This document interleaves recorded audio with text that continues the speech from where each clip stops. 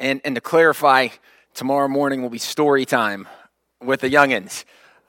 So we won't do a whole lot more than learn some of these cool stories. In fact, one of the stories that I want to make sure and share with you guys before we finish is of a really fun guy from American history. Just like we talked about in the Sunday school hour, not a perfect person, but someone that unquestionably God used and did some pretty significant things through. Dwight Eisenhower was born in Texas. When he was a young man, his family moved to Kansas.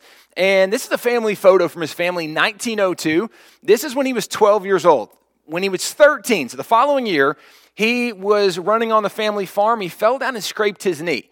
And that's just part of rite of passage, I feel like, for boys growing up. You need to scrape your knee. That's fine, except in early America, before there's like Neosporin, right? Before there's antibiotics, antiseptics, if you got a scrape, it could get infected. And if it got infected, it actually could kill you.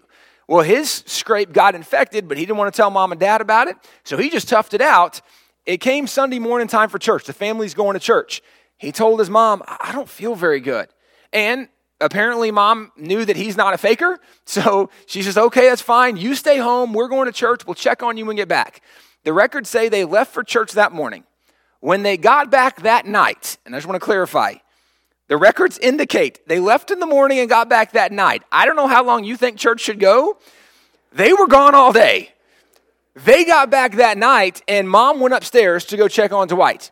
When she gets upstairs, she screams. Dad comes running up. Dwight was running a fever. He actually was in delirium, coming in and out of consciousness, and mom is very nervous for him.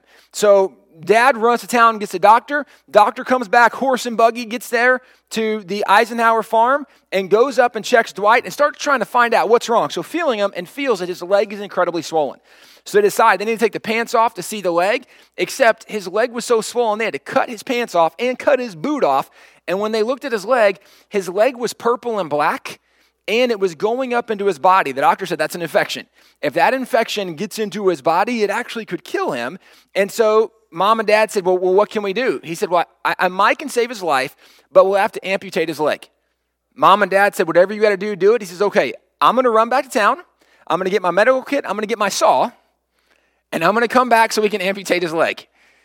Dwight was conscious long enough to hear the doctor say, amputate and saw, and he starts screaming, right? Okay, let's be honest. I think all of us in that moment are screaming a little bit. So he starts yelling for his older brother, Edgar. He says, Edgar, get in here. Edgar comes in the room. And the way the story unfolds as far as what is recorded, there's a limited knowledge we have, but what we know is he starts screaming for Edgar. Edgar comes in, and over the course of time, he makes Edgar promise that Edgar will not let the doctor come back and amputate his leg. He tells Edgar, I would rather die than lose my leg. Now, you can imagine Edgar probably was trying to negotiate with him a little bit, like, hey, man, I know it's scary, but we want you to live, we want you to stay alive, and if this is what the doctor thinks. And so they negotiate, but finally, Dwight makes him promise, I would rather die than lose my leg. Don't let the doctor take my leg. So he promises, I will not let the doctor take your leg. The doctor comes back, horse and buggy, had his medical bag, has his saw, and walks upstairs, and Dwight stands in the doorway. And the doctor says, Edgar's in the doorway blocking for Dwight. So Edgar's in the doorway, and the doctor says, Edgar, I need to get in. And Edgar says, sorry, doc, I gave my brother my word, I won't let you in. Now, again, you can imagine how this is unfolding. Right? The doctor is there because Dwight is sick, and we got to try to save his life, but Edgar won't let the doctor in, so the doctor says, Edgar, I got to get in to help your brother. He says, sorry, doc, I gave my word, you can't go in. And this goes on for several moments. Now, again, you can imagine how this unfolds, where the doctor's probably going, hey, your brother's actually dying. I probably can save him. You got to let me in. Sorry, doc, I gave my word. Edgar, if your brother dies, this is going to be your fault. Right? Like his blood's on your head because I could save him. Sorry, doc, I gave my word. And if you read the account, what's boggling to the mind is it has no mention of the parents. Like, where are mom and dad in this moment? I feel like this is a great mom and dad moment. Be like, hey, buddy, I know it's scary. Get out, doctor, go. Like, mom and dad say nothing in this account. The doctor cannot get in the room, so he finally turns to leave, and the record says when he left, he threw up his hands in frustration and said, the only thing that'll save this boy's life now is a miracle. And then he slammed the door shut behind him. Well, when he said miracle, it was like the light bulb moment for mom and dad, and they said, we need to pray.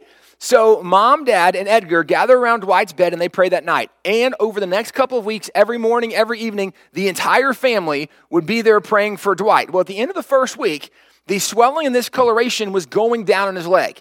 At the end of the second week, it's totally gone. There's no swelling, there's no discoloration. They call the doctor back. The doctor says, I don't know what happened. Looks like a miracle. And the family's going, yes, we think it's a miracle too.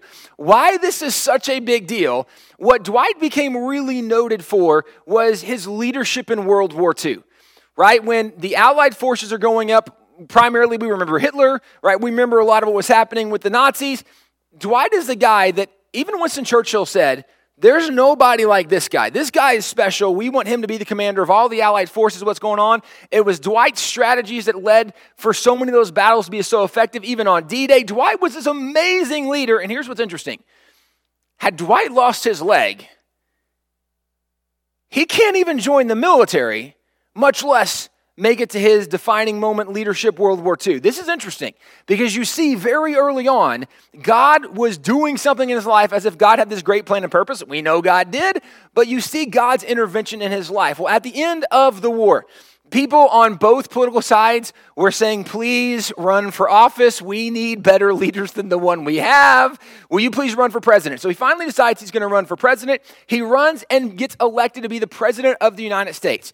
Before he is sworn in. Now, Dwight grew up where his family very faithfully went to church. His grandparents actually were ministers out on the Wild West frontier. He grew up very aware and conscious of God. Before he is sworn in as president, one of the things he wrote in his journal, and this is just a day or two before he's sworn in, one of the things he wrote in his journal was he said he was looking at America and he was afraid that America was becoming too secular, that she was forgetting God. And he said, America, as a nation, we can never forget God or our nation is going to be over. I think it's fascinating that he thought America was becoming too secular back then, right? If he looked at the world today, he'd be shocked, to say the least, where we are. But he said, I want America to remember who God is. Well, what's he going to do? As president, before he is sworn in, at his inauguration, one of the things that he says, giving this inaugural speech, he says, I want to help people remember God. I have a video clip I want to show you because what he did is he actually led the nation in prayer, again, because he wanted them to remember who God was. Here's Dwight praying at his own inauguration. My friends, before I begin the expression of those thoughts that I deem appropriate to this moment, would you permit me the privilege of uttering a little private prayer of my own? And I ask that you bow your heads. Almighty God, as we stand here at this moment, my future associates in the executive branch of government join me in beseeching that thou wilt make full and complete our dedication to the service of the people in this throng and their fellow citizens everywhere. Give us, we pray, the power to discern clearly right from wrong, and allow all our words and actions to be governed thereby and by the laws of this land. Especially we pray that our concern shall be for all the people, regardless of station, race, or calling. May cooperation be permitted and be the mutual aim of those who, under the concepts of our Constitution, hold to differing political faiths, so that all may work for the good of our beloved country and thy glory. Amen. One of the really interesting things about this is there is an actual handwritten prayer that he wrote in his limo on the way to go to the inauguration. At Wall Builders, our organization, we have almost 160,000 original artifacts, documents, different things from American history. We actually own his original handwritten prayer that he prayed that day. Okay, so this is, there's so many cool moments from history, but remember, the reason he wanted to do this from his own journal was he was afraid people were forgetting who God was, and he wanted to remind Americans, help Americans remember who God was. One of the other things he did the exact same year was he started the National Prayer Breakfast. It still goes on today.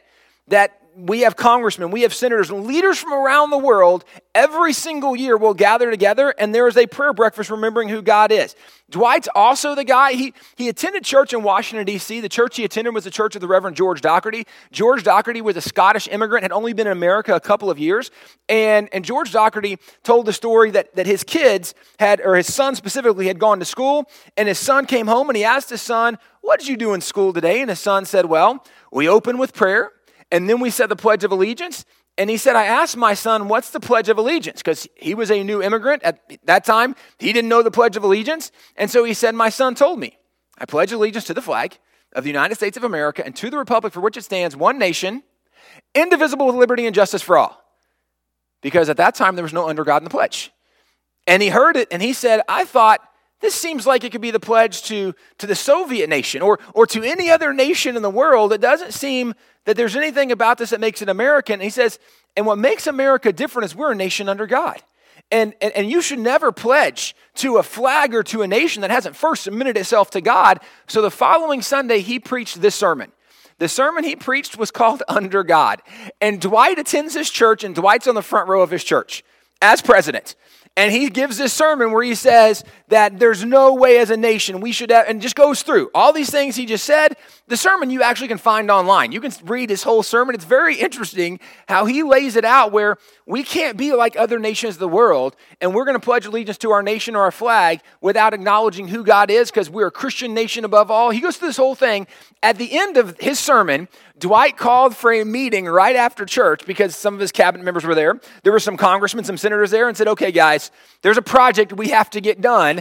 And they are the ones who said, "Okay, we're going to do this." They draft it up. He's the one that signs it in. He's the one that makes this change, putting under God in the Pledge of Allegiance. So Dwight does that also in 1954. Dwight takes one of the rooms at the Capitol building, and he says, "We need to have a place where all of our congressmen, all of our senators can go and they can pray and they can hear from God. They can seek God. They can have time in Bible study before they have to go vote on bills or issues."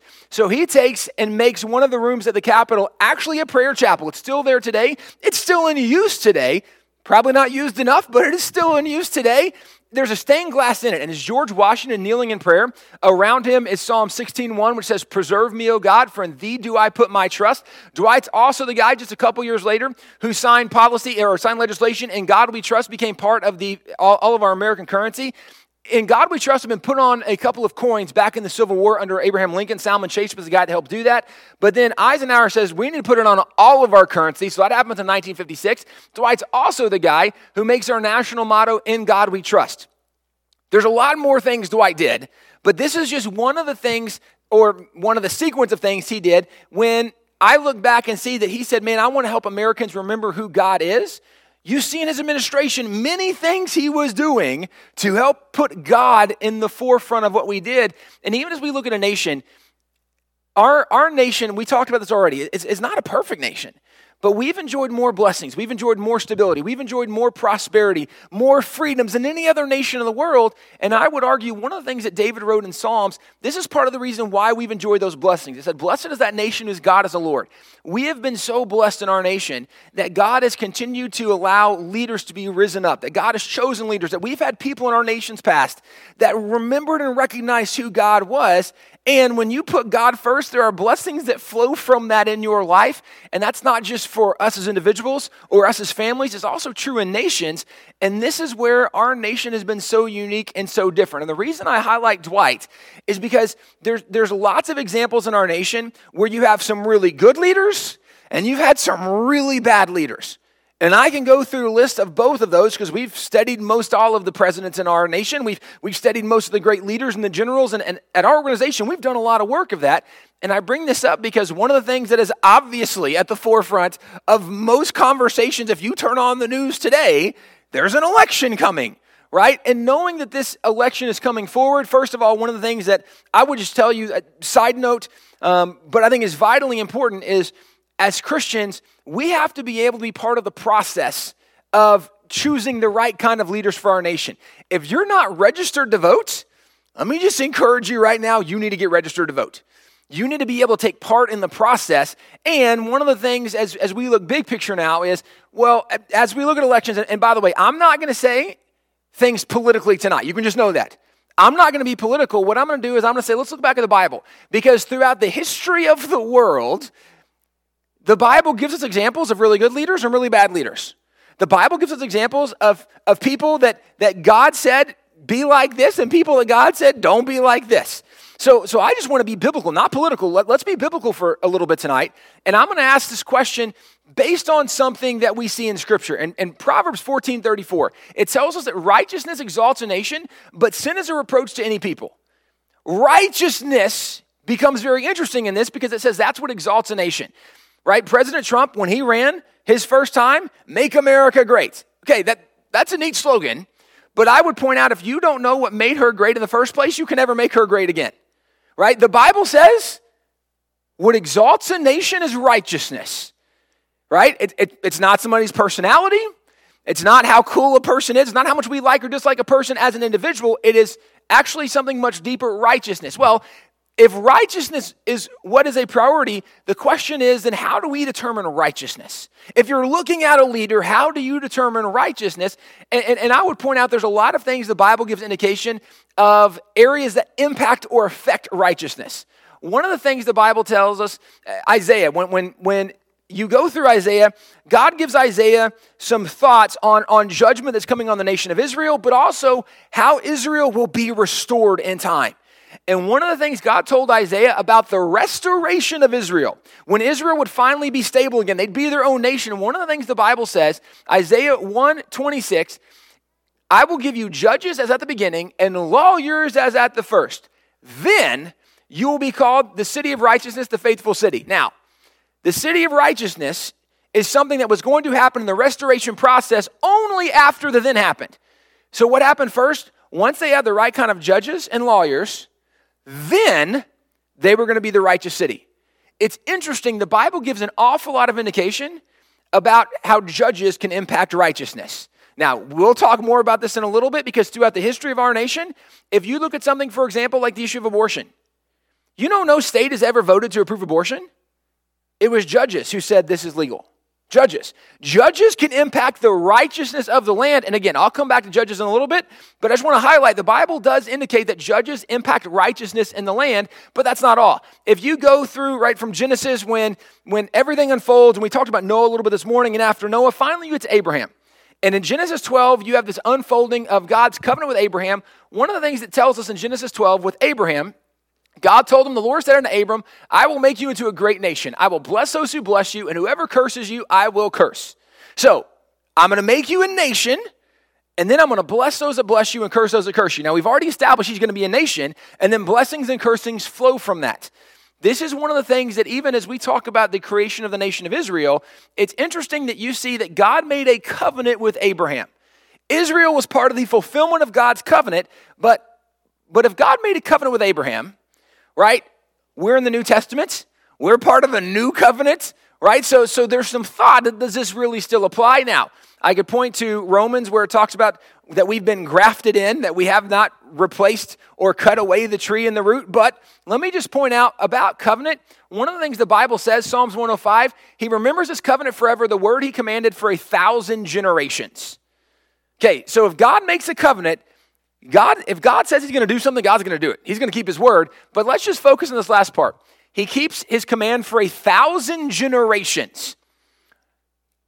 In David's mind, as he writes this, that's a really big picture, right? 1,000, that's a long time, that's a lot of generations. Let me give you an interesting perspective. If you go back in Bible genealogy, they have names. Like from Adam all the way up through Jesus, and then from Jesus coming forward, you actually can track genealogy, and we know how many generations it's been since Adam. We know how many generations it's been since Abraham, how many generations since Jesus.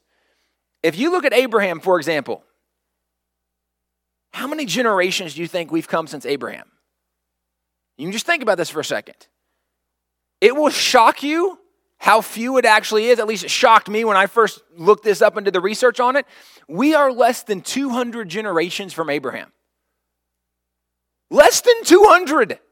Now, what does that mean in context of this? It means there's still a whole lot of covenant left on the covenant God made with Abraham. If it goes for 1,000 generations, there's still a lot left. And there's a lot of verses I could point to, but Numbers 23:19, God is not a man that he should lie, nor the son of man that he changes his mind. Does he speak and then not act? Does he promise and not fulfill? Those are rhetorical, because of course, if God said he's going to do something, he's going to do it. Well, if God makes this covenant with Abraham, I'm going to make you a nation, and I'm going to bless those that bless you and curse those that curse you. This is something that becomes interesting looking back at this covenant God makes with Abraham. Then I would argue America's position with Israel becomes very significant. Because if we are putting ourselves in a place where God says the only two options are blessings or curses, well, that's not really a trick question for me, because I know what side I want to be on, right? Like, that's a pretty easy multiple choice. I'll choose the blessing side. That's fine. Well, not to be political, but if you look between the two candidates or the two political parties right now, it's not really comparable when it comes to positions with Israel, right? This should not be something that's really confusing. Now, I'm trying to be very sensitive. If I was home in my church, I'd tell you a lot of things different, but I'm trying to respect pastor. But if you want to know my thoughts afterwards, let's have a little Q&A. We'll talk about it. I'll tell you both candidates. I'll tell you exactly where they stand, because I don't think as a Christian this is a confusing issue, because they're both making their positions fairly plain, what they've done and where they stand. And this is something that, again, as a nation, this matters. And one of the things that I think is worth noting as well, I am telling you everything tonight as an American, where we stand as Americans or how we should think as Christians in America. But understand, what we're talking about doesn't apply to America as much as it does to the big picture principles from the Bible.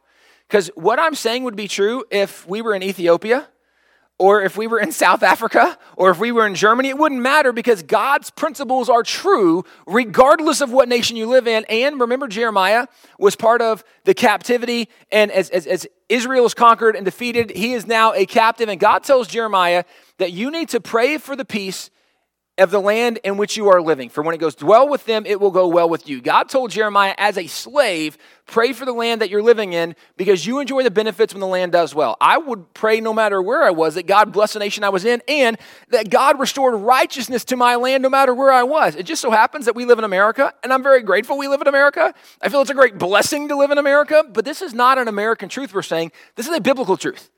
This is a biblical truth regardless of where you live, and this is part of the nation of Israel. Now, if we go past the nation of Israel, right, or at least past the covenant God makes with Abraham, because one of the things that, right, we see at the end of Genesis, you have Joseph, and Joseph is sold by his brothers into slavery. He goes into Egypt, but finally when he gets to Egypt, he reveals himself to his brothers, and then his family moves into Egypt, so the family gets to be reunited in Egypt, and then Exodus picks up. And now there's been several hundred years, and there are millions of the Israelites, and they're enslaved, and there's a new Pharaoh who doesn't remember Joseph or what he did and how he contributed, and he just sees the Israelites a threat, and so we're going to enslave them. And then God raises up a deliverer, and Moses comes, and Moses leads them right out, and God does these incredible miracles, revealing his wonder and his power and his might and all that happens. And as this happens, right, I mean, just crazy miracle after crazy miracle. I love the book of Exodus, and just seeing part of what God did and what happened, because the Red Sea parts, they walk through on dry ground, Pharaoh's army is swallowed up. They finally come out, and God reveals himself to them. They get to Mount Sinai, and at Mount Sinai, this is interesting. God gives them a series of commands and laws in the Old Testament, and it starts at Mount Sinai, and there's roughly 613 commands that God gives the Israelites in the Old Testament. Now, inside of those commands, God dealt with every imaginable possible topic, right? Literally, because the Israelites had been Egyptians for 400 years. And God shows up, and God has to say, okay, everything you used to do, we don't do it that way anymore, right? We have a new way of doing things. And if you read in the first 5 books of the Bible, if you read in Leviticus, if you ever, I don't know if you've read Leviticus, it's not like the most riveting read ever, but it's kind of interesting if you look at things. Why was God telling them some of the things he was telling them? Right? Like, hey, certain kinds of animals, maybe don't eat that. Actually, maybe cook some of your meat before you eat it. Like, if you ever think about why was God having to tell them that? Because that was not the way they did things on any level. And it's interesting just seeing that God is having to reshape everything about their life, everything about the way they think. And so God gives them commands that deal with everything. Now, the reason I bring this up is because what happens a lot of times as Christians is we have issues that are great priorities in our own life, just as us as individuals, right? So maybe I care a lot about hunting. I care a lot about the Second Amendment, or I care a lot about the environment. I care a lot about the economy. I care a lot about immigration, right? You might have an issue that is your main issue, your priority. The reason I bring this up is because if you look at what God did in the Israelites, God gave them 613 commands, but I would point out that God did have a priority that there were some that were different than others because there were 10 that God wrote in stone. God said, let's start with these, and then after we get this figured out, then we'll work on all the other things, right? So God starts with the 10 Commandments. This is the foundation of all law.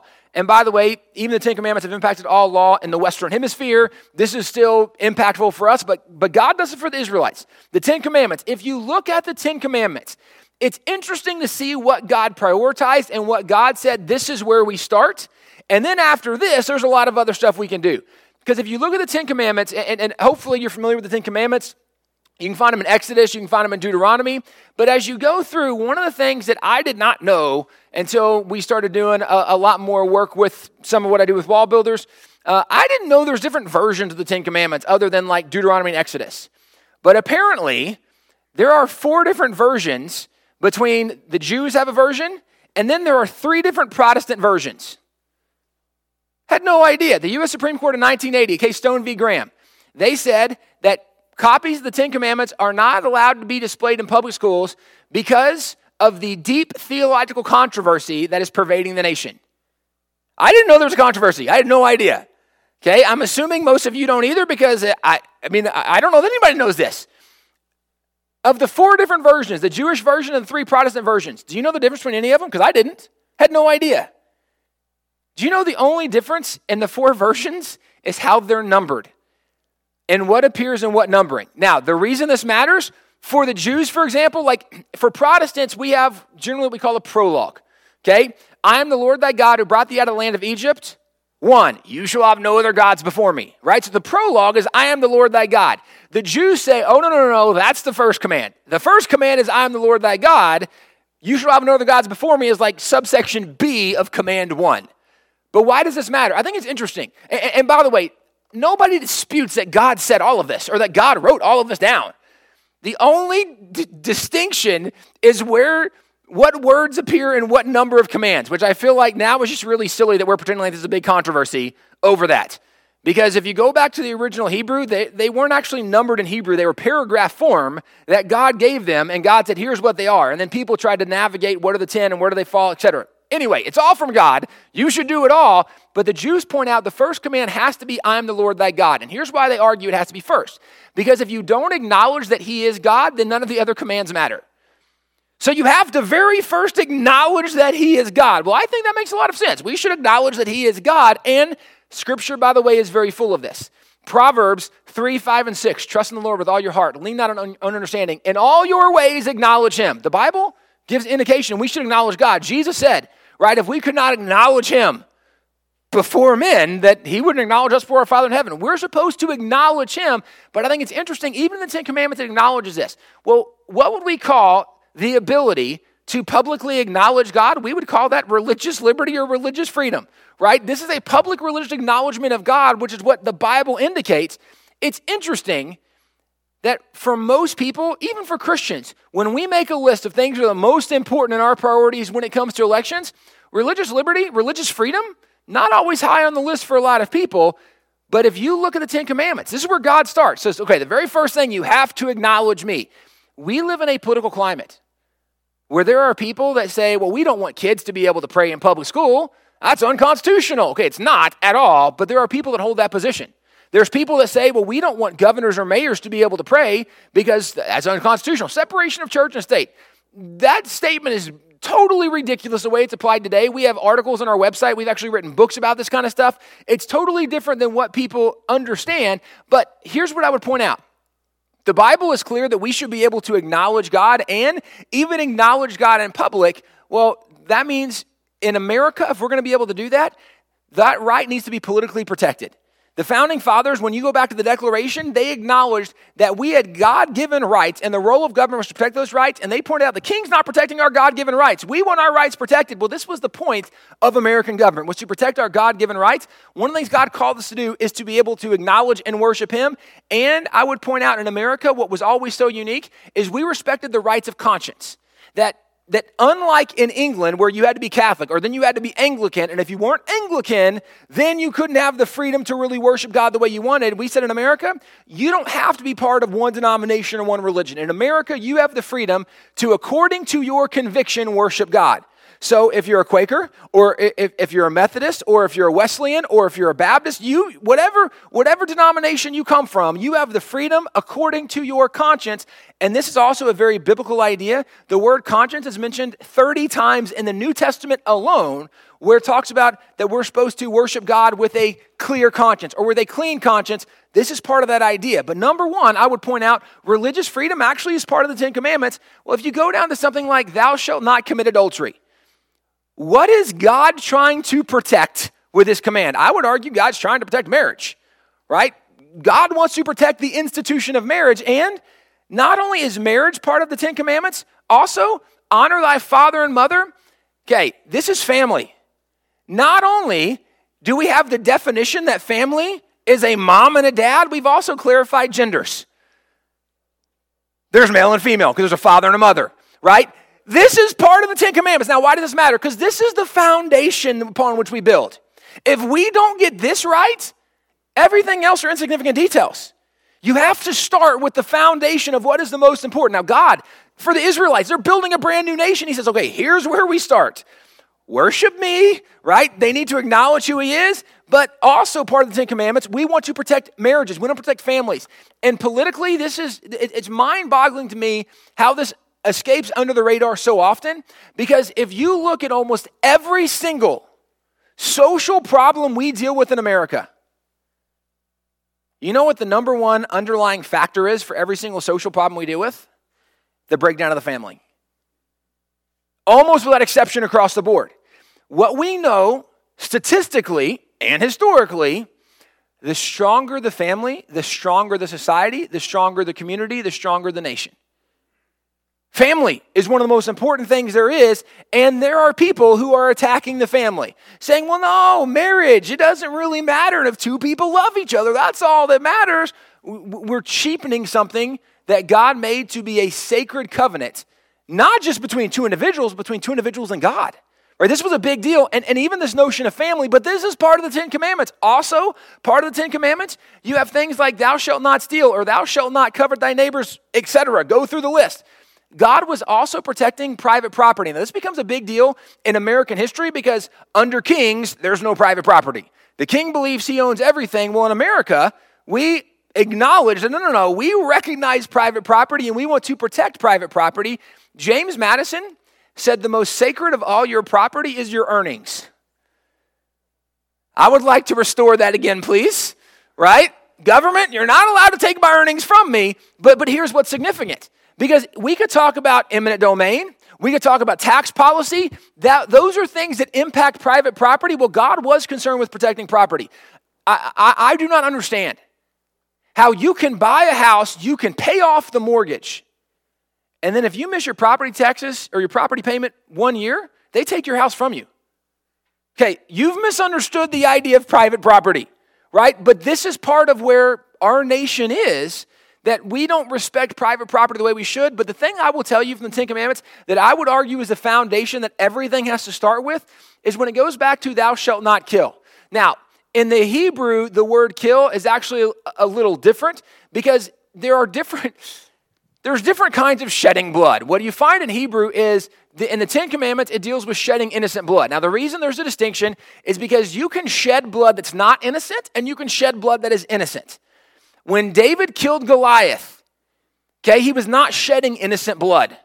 When David murdered Uriah, he was shedding innocent blood.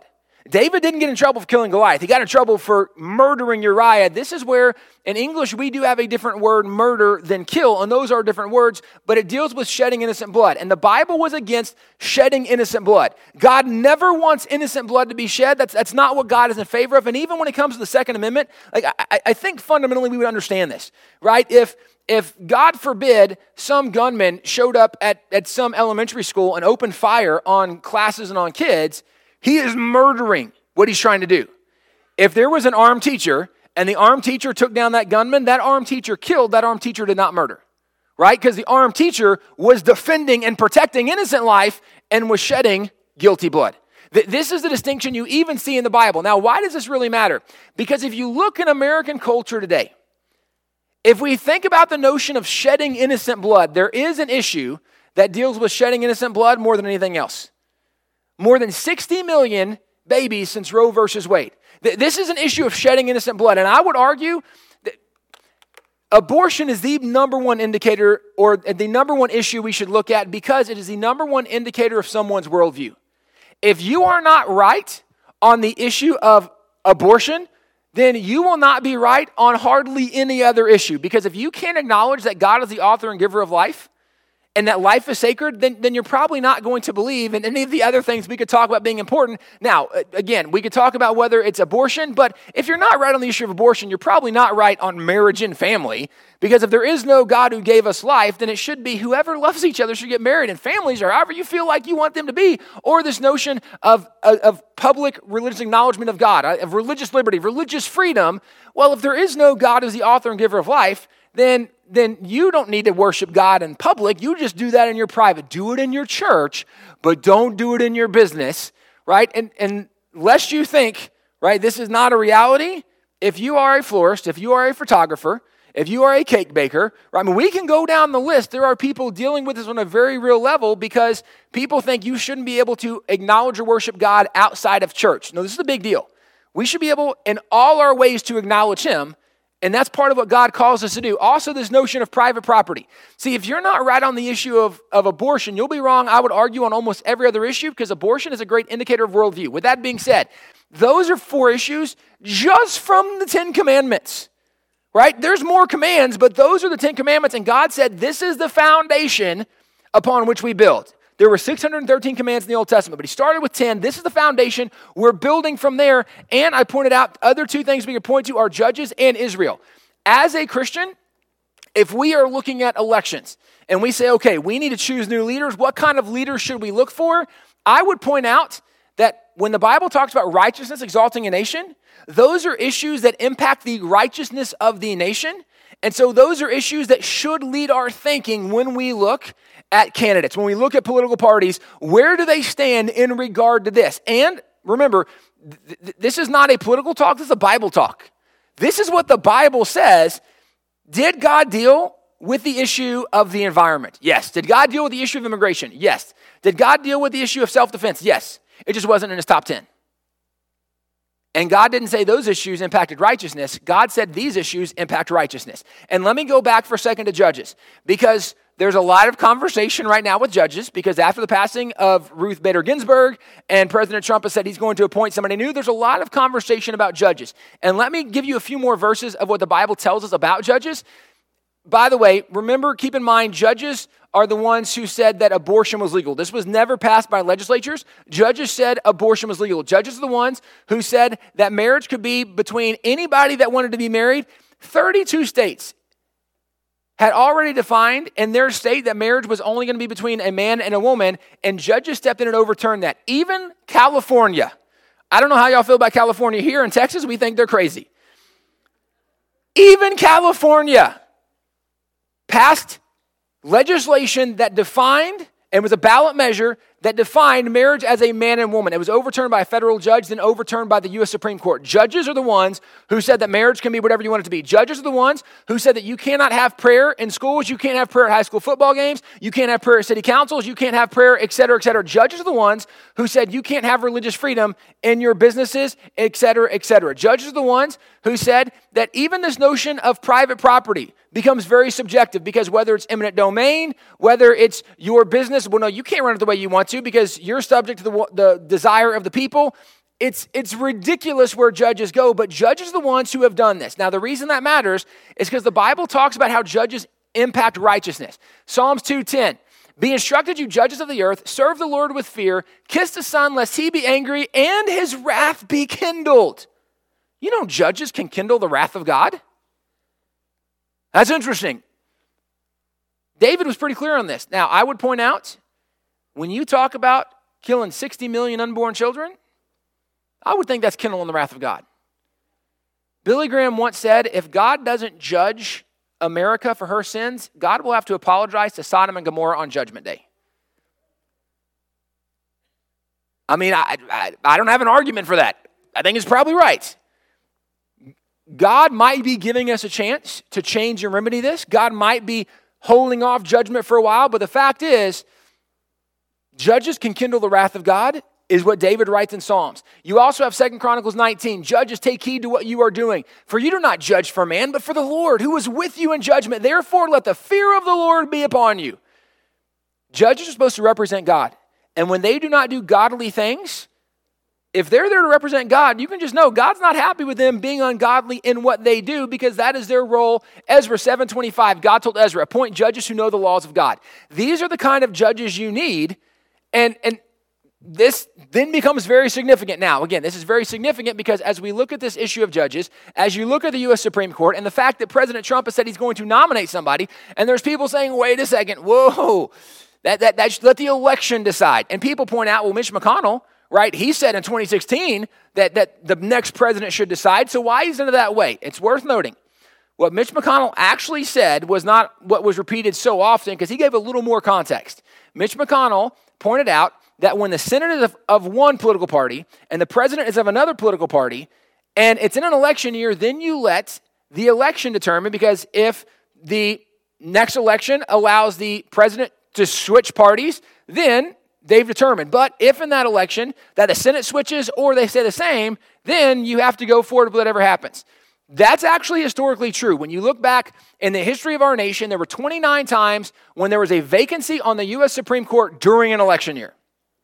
19 of those times, those vacancies occurred when the president and the Senate were both of the same political party.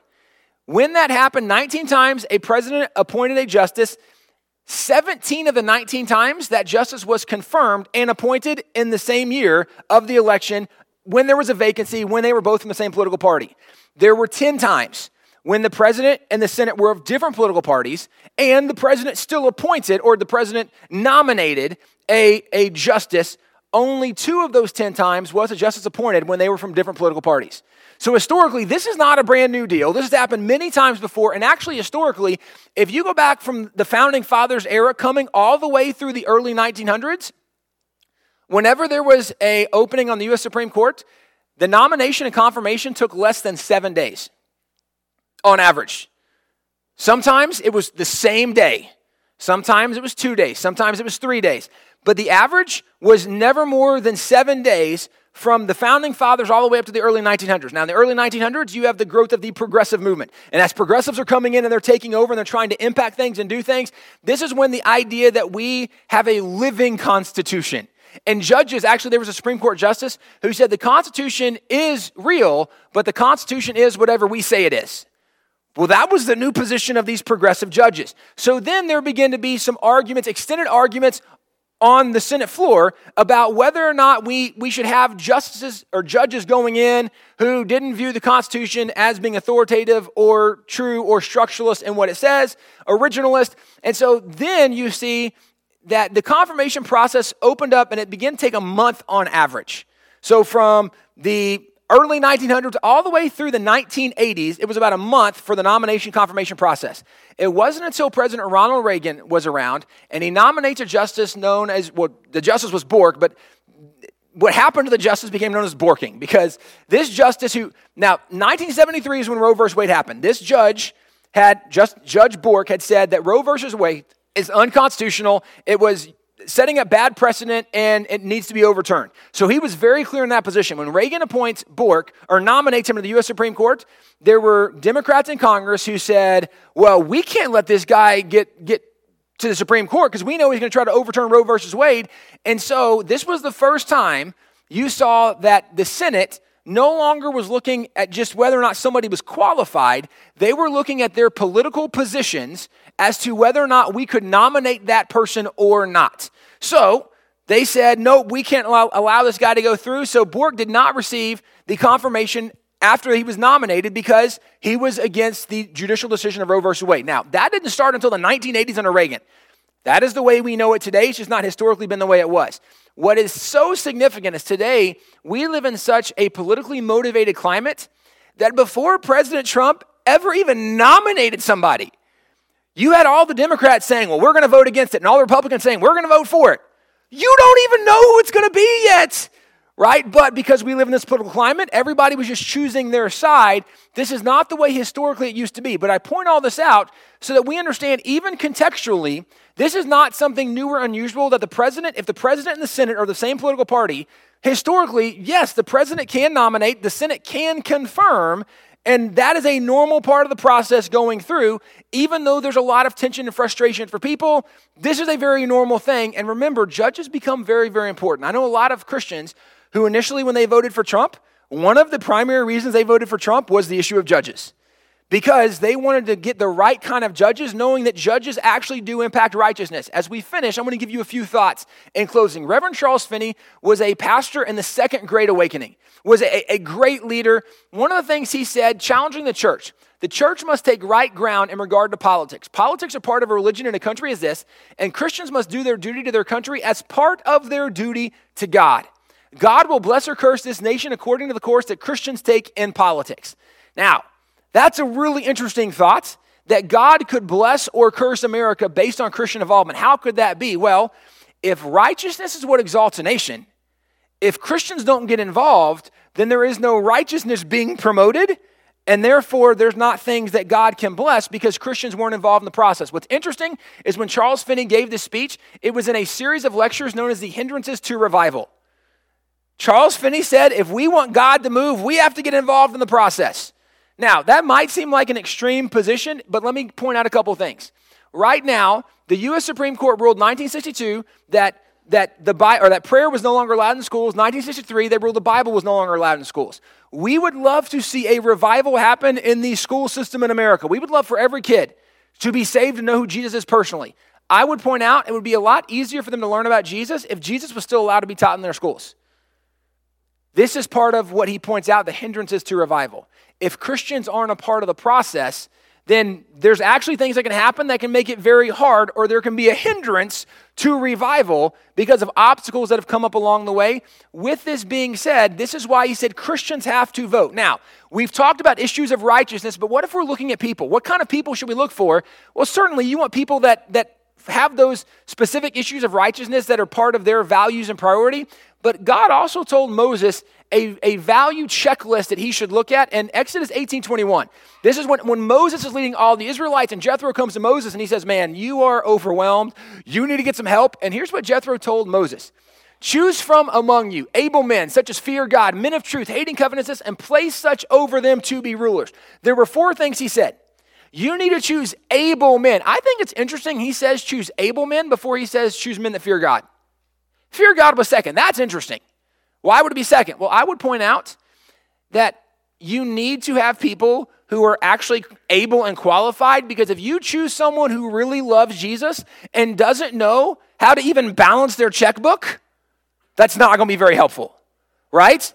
I need someone that, let's start with, right, has some qualifications that would give you an indication like this is a very capable person. Right? You can see what they've done in their business, see what they've done in their family. You can look, that's a very qualified person, but we don't just need qualified. I need someone that fears God. And this is important in America, because in America, we recognize that our rights don't come from government. They come from God. But if you don't have someone who fears God, all of a sudden, they're going to think the government can dictate and micromanage your life because they don't believe in God-given rights, because they don't believe in God. So I need someone, not just as capable, I need someone that fears God. And then someone who is honest and truthful. This is something that unfortunately has become the standard in politics, that we just expect politicians to lie. That's just kind of become the norm. What is interesting to me is, as much as we can say about President Trump in a critical fashion or maybe a positive fashion, I'm not trying to be super political, I just think it's interesting. All the way back since President Clinton. Every single president since President Clinton has said, we are going to move the U.S. Embassy into Jerusalem. Every single president said that. And then every president said, well, we don't want political controversy. We don't want to stir up trouble. We don't want trouble in the Middle East. We're not going to do it. President Trump's the first one who actually did what he said he was going to do. Now, doesn't mean everything he says is honest. Doesn't, right? I'm not defending everything. I'm just saying it's interesting. But one of the things that we're supposed to look for is people who keep their word and do what they say they're going to do so that we actually know what they're going to be walking forward. And then the last one is people that hate covetousness. Hating covetousness is people who are not in it for their own personal gain.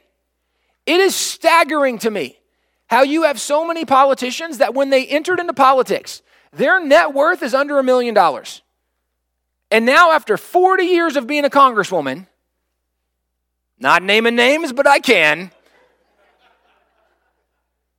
Somebody has two $20,000 freezers, net worth over an estimated $100 million.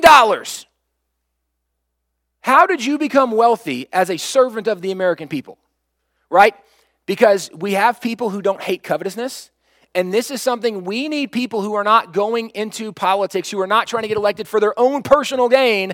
I'm not here to serve me. I'm here to serve somebody else, right? Jesus said the Son of Man did not come to be served, but he came to serve and give his life as a ransom for many. This is the idea we get from Scripture is we need people who are qualified, people that fear God, that recognize we have God-given rights, not government-given our rights. They come from God. People who are honest, who are going to do what they said they're going to do, and who are not just in it for their own personal gain. These are the kind of people we are looking for. And this is where I want to point out, as we look at this, we have to learn as Christians to prioritize the issues, number one. But in prioritizing issues, number two, I would point out, is we have to understand that policies are more important than personalities. Because one of the things that is debated so often is, yeah, but I don't like this person. Well, look how mean. Well, look at this, look at that. Okay, let me just ask you a question from the Bible. What was King David's personality like? Oh, that was his complexion. Do you know the Bible doesn't tell us what his personality was like. It just told us what he did and didn't do. We don't know what his personality was like. You might have really liked David. You might not have. In fact, even Jesus. Was Jesus an introvert or extrovert? You don't know. Was Jesus with people all the time? Yes, but he also went off by himself all the time to get away from people.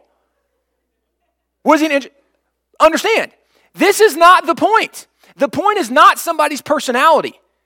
The point is, where do they stand? What did they do? What did they not do? Did they honor God? Did they not honor God? It's not a personality contest. Policies impact righteousness much more than somebody's personality. Okay? Now, that doesn't mean you have to like the person, but understand that policies are more important than personalities. And this is where, again, the Bible tells us righteousness is what exalts a nation. I want to finish with two thoughts from guys that were notable Americans. The first one is Patrick Henry. He's the guy who gave the famous "Give me liberty or give me death" speech. Here's what he said. Righteousness alone can exalt America as a nation. Reader, whoever thou art, remember this. The great pillars of all government are virtue, morality, and religion. This is the armor, my friend, and this alone that renders us invincible. Frederick Douglass, another name I think probably we're familiar with. He said, I have one great political idea. That idea is an old one. It is widely and generally assented to. Nevertheless, it is generally trampled upon and disregarded. The best expression of it I have found in the Bible, it is in substance, righteousness exalteth a nation, sin is a reproach to any people. This constitutes my politics, the negative and positive of my politics, and the whole of my politics. I feel it my duty to do all in my power to infuse this idea into the public mind. What used to be a priority in America is this notion that we get from the Bible that it's actually righteousness that exalts a nation. Okay? We get so caught up in political parties. I can tell you right now, as a Christian, you should not be a party person. You should be a Bible person. And the Bible gives us an idea of how to prioritize issues. I can tell you right now, there's one party I tend to vote for more than the other, but I don't care about a party. And if the other party did a better job being biblical, I'd vote for that party in a heartbeat. Because my allegiance is not to a party. My allegiance is to God, and the truth he has revealed to me in his word, and by the way, revealed to all of us, we want to learn this. Now, with all this being said, I mentioned this morning, there is so much more information. I could go through literally hundreds of stories of people, like we talked about Dwight Eisenhower tonight.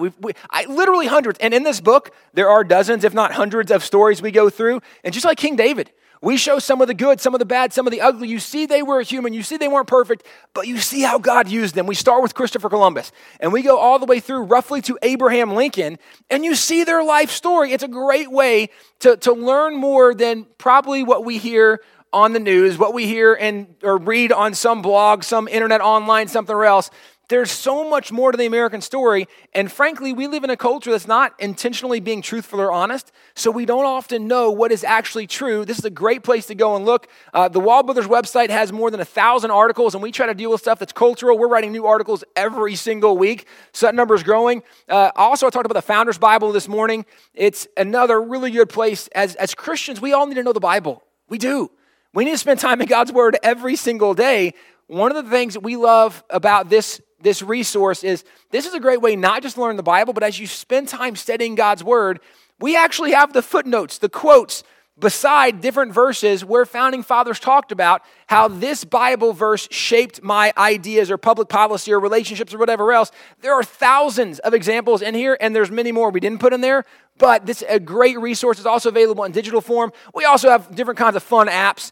There's a president's trivia stuff, and again, it's kind of fun stuff. We wanted to make something that could be interactive for parents and grandparents with kids, such as which president had a pet alligator in the White House? John Quincy Adams. Which president had pet bears in the White House? Thomas Jefferson, right? We can go through there's a lot of fun trivia stuff that's there. There's all kinds of other resources on the website as well. We're also all over social media that we'd encourage you, if you're on Facebook or Instagram or Twitter, whatever else. We even have a YouTube channel where we try to put lots of this content out there, and a lot of times it's in much shorter segments, manageable for families or whatever else. But I want to finish by encouraging us, in our nation, what our nation needs desperately is a renewal of righteousness. Because our nation, we are having a crisis of conscience, right? We're having a cultural identity crisis right now, and only Christians can restore righteousness. Why? Because we're the only ones who believe in and know what righteousness is based on Scripture. So we can't expect righteousness to be restored if we don't become part of the process. And part of how we have to do this is recognize that policies are what we are looking for, number one. We're looking on the issues of life and of marriage and of family, of religious liberty, of private property, of judges, of Israel, the kind of candidates who are able men that fear God, men of truth, hating covetousness. As Christians, we have to be engaged in the process so that we can choose the kind of leaders who help lead America to a place that God can once again bless America. Thank you guys again for letting me share, and Pastor, I'll turn it back to you.